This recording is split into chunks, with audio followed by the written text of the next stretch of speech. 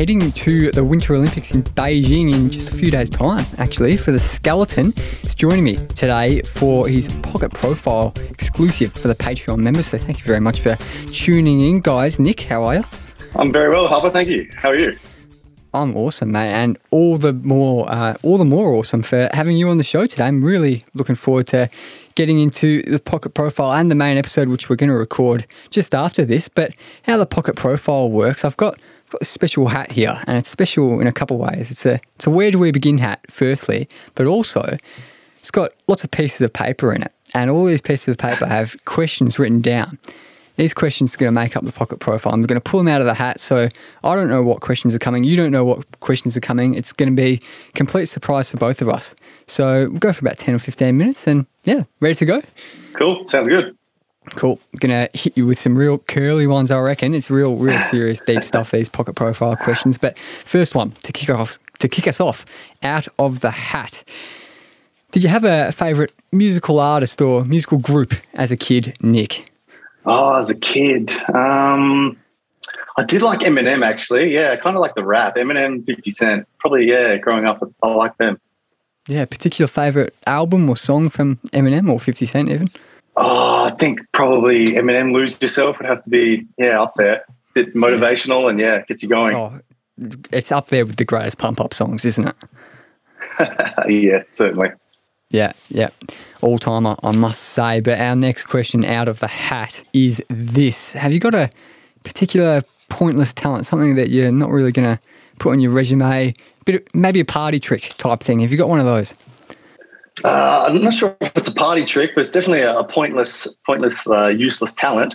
But I think the shape of my face can suit any type of sunglasses. I've found that, anything will suit me, and like my friends and that some will just won't suit them, but I can pull off anything, I reckon. That's a ripper. That's probably the best answer I've heard for that. That is very good. I don't know if you can call it a talent, but it's a good answer nonetheless. It's, definitely kind of, I don't even know what you'd call that, but it's very good. A very good answer. Thank you for that, Nick. The next question out of the hat, though, is this one.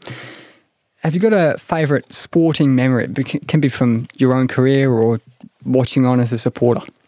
Yeah, definitely. I reckon seeing the Socceroos qualify for the 2006 World Cup in the penalty shootout against Uruguay, I think that was, my favourite memory.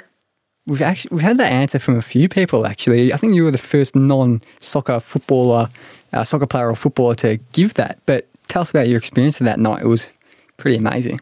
I do remember it, actually, because it was my first job. I was working at Hungry Jack's in Perth. I was actually on shift, but we were watching it in the back room, and I remember them scoring it, and like all of us just like running out, like screaming. Oh, mate, what a moment! What a moment! That's a good story to kind of match the moment, I think. Because you would have been what, like 16 or 15, something like that. When was it? Yes, I think it would have been the year before, so I was probably 14 or 15. Yeah, you still into your soccer? Yeah, I still love watching it, yeah. Yeah, who's your team? So I follow more international, but I do, I'll pretty much just follow the Australians. So I do support Liverpool because of Harry Kewell back in the day.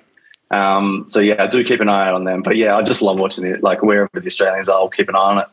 Yeah, we love that, mate. Very patriotic. I saw watched the Matildas game the other night. They beat Indonesia 18-0 in the Asian Cup. Incredible result there. I saw that. Yeah, crazy. Sam Kerr, 5 goals or something, became the all-time goal scorer for any national team for Australia. But the next question for you, Nick, is this one. Is there a particular charity or a charitable cause that you've really got a connection to and you think people should really get around? Well, actually, not many people know this, but I have an autoimmune condition called lupus. So I think the Lupus Foundation would have to be it, yeah. No, I don't know too much about lupus, Matt. Can you fill me in a bit if you don't mind? It's pretty much just a condition where your immune system's overactive, and that can result in like many different forms. With me, it has attacked my kidneys in the past, so that's kind of how it affects me. Just take medication to pretty much just suppress my immune system. So it doesn't attack my kidneys anymore. So on that medication, you're not really affected by it at all? Yeah, I've been on it a while. I don't really notice it. Yeah, I'd say maybe like sometimes you get a bit of an upset stomach, but that's about it. Yeah, well, I highly encourage people to get around that charity. Very personal connection with you there. So thanks for sharing that, mate. Was there a particular one, or just the Lupus Foundation? Yeah, I guess just in general. Yeah. Like I think a lot of people have different symptoms for it. So yeah, just the whole thing in general. Yeah, get around the Lupus Foundation, guys. Next question for you, though, Nick. Moving to a bit of a kind of less illnessy note. The next one is, have you had a particular scary moment in your life, maybe the scariest moment of your life? I know a bit of a scary sport that you're in, which we'll get into in the main episode. I would say so when the nuclear meltdown happened in Japan and the tsunami happened, my mum was actually in Tokyo. So I think that was probably pretty scary. And yeah, like everything shut down there. She was perfectly fine, but I think that was a pretty scary moment. Oh, mate, that would be. Jeez. Very scary indeed. Next, we're really getting into some kind of morbid, scary stuff here.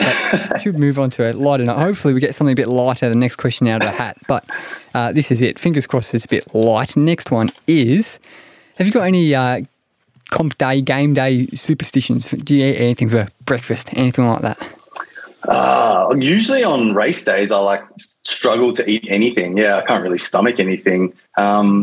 Superstitions wise, I'd say I have a particular pair of socks I wear for race days. With the race suits, usually they're a bit tighter, harder to get on. So I like to wear this pair of socks that's kind of slippery. So yeah, it gets the race suit on easy and I'm not panicking, trying to get it on. So I'd say it's the socks. Is that a kind of skeleton-wide thing, or is that a very personal kind of superstition? I think it'd be very personal. I've seen athletes not wear socks, and some wear short socks, some wear long socks. Yes, I think it's very personal for me. Interesting. Love a bit of sock chat on the Where Do We Begin podcast. Next question for you, though, Nick, is this. So I've got a time machine. I'm giving you access to the time machine. You can go to any point in time, past, future, whatever. Only rule is you just can't change anything. You're purely observing. At what point in time are you going to? Oh, when you first started asking that question, I was going to say go back before Bitcoin took off and invest in that, but you can't change anything. I'd think about that. I reckon if you can't change anything, I'd like to go to the future, maybe 100 years and see what that's like. See if, anything's changed. If global warming has happened and more volcanoes erupting. See if COVID's finally under wraps. I reckon that'd be a good one. Hopefully no more lockdowns in 21, 22, 100 years from now, fingers crossed. In Perth, you probably didn't cop many anyway. And they've just announced the borders aren't going to open when they were meant to open, which is disappointing for a lot of people. My flight from Beijing home actually got cancelled because of that, though. Oh, Jesus, mate. That's horrible. Hate that. We keep saying this. We'll move on to a lighter note. Past border measures and COVID and all those kind of restrictions. Next one for you. We might get into our final few now, or maybe 3 or 4 more. Next one for you is this. Outside skeleton, what's the Olympic sport you think you'd be best at? Maybe outside the sliding sports in general. I reckon seeing skateboarding at the Tokyo Olympics, that really, got a fire going within me. And I think I'd be good at that, and I think I'd love to give it a go. Flip side of that, the Olympic sport you'd be worst at? Something to do in the pool, like swimming or synchro swimming or something like that. Yeah, just sink. The next question for you, Nick, is this one out of the hat. It says, what's the skill that you wish you had, Nick? Skill. This is I think about this a lot. Getting the ratio of pasta to sauce correct.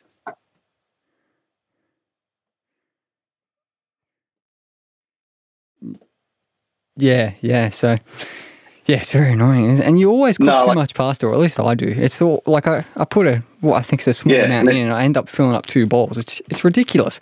But we might make this one the second last question, I think. Out of the hat. Second last question is, I don't know how many lockdowns, we were talking about COVID before, I don't know how many lockdowns you copped yourself, Nick, but Was there a good thing to come out of lockdowns for you? Something, the best thing to come out of lockdown, something you might have picked up? I would have said extra sleep, but it's not, probably not the best answer. I'd say, I don't know. I didn't really, like my brother started making like leather products out of home. Like he kind of took that up as a hobby, but I didn't really do anything. I think I was just training and, resting, watching movies when I could. How much lockdown did you cop? We didn't, I don't know if it was like technically a lockdown. Like I guess we didn't go to work for a while, but like we could go to the shop and that, so it didn't really feel like we were in lockdown. I'd say the only one, like the true lockdown I did was when I came back from last season. I had to do the 2 weeks in hotel quarantine. Like that was obviously proper lockdown. Yeah, full on. Hey, but you're a bit of a lucky man, I must say, being based out of Perth. Haven't had too much COVID around in the western state of Australia, but the last question for you on this pocket profile today, Nick, thank you very, very much for doing it. The last question for you is this. What's the most annoying thing for you about snow and ice and the kind of wintry conditions in general? Most annoying thing? I'd say when it starts to melt and it's all like muddy and slushy and it just gets everywhere. I think, that's definitely the most annoying part of it all. So what happens when it gets all muddy and slushy for the people who don't know snow and ice too well? Like it'll just get on your clothes, like in your shoes, and it's just like gross. It's so uncomfortable. Like you get wet, Yeah, no good at all. No good at all. It's been a bit, I had some kind of dark answers in this whole pocket profile, but I really appreciate you doing it.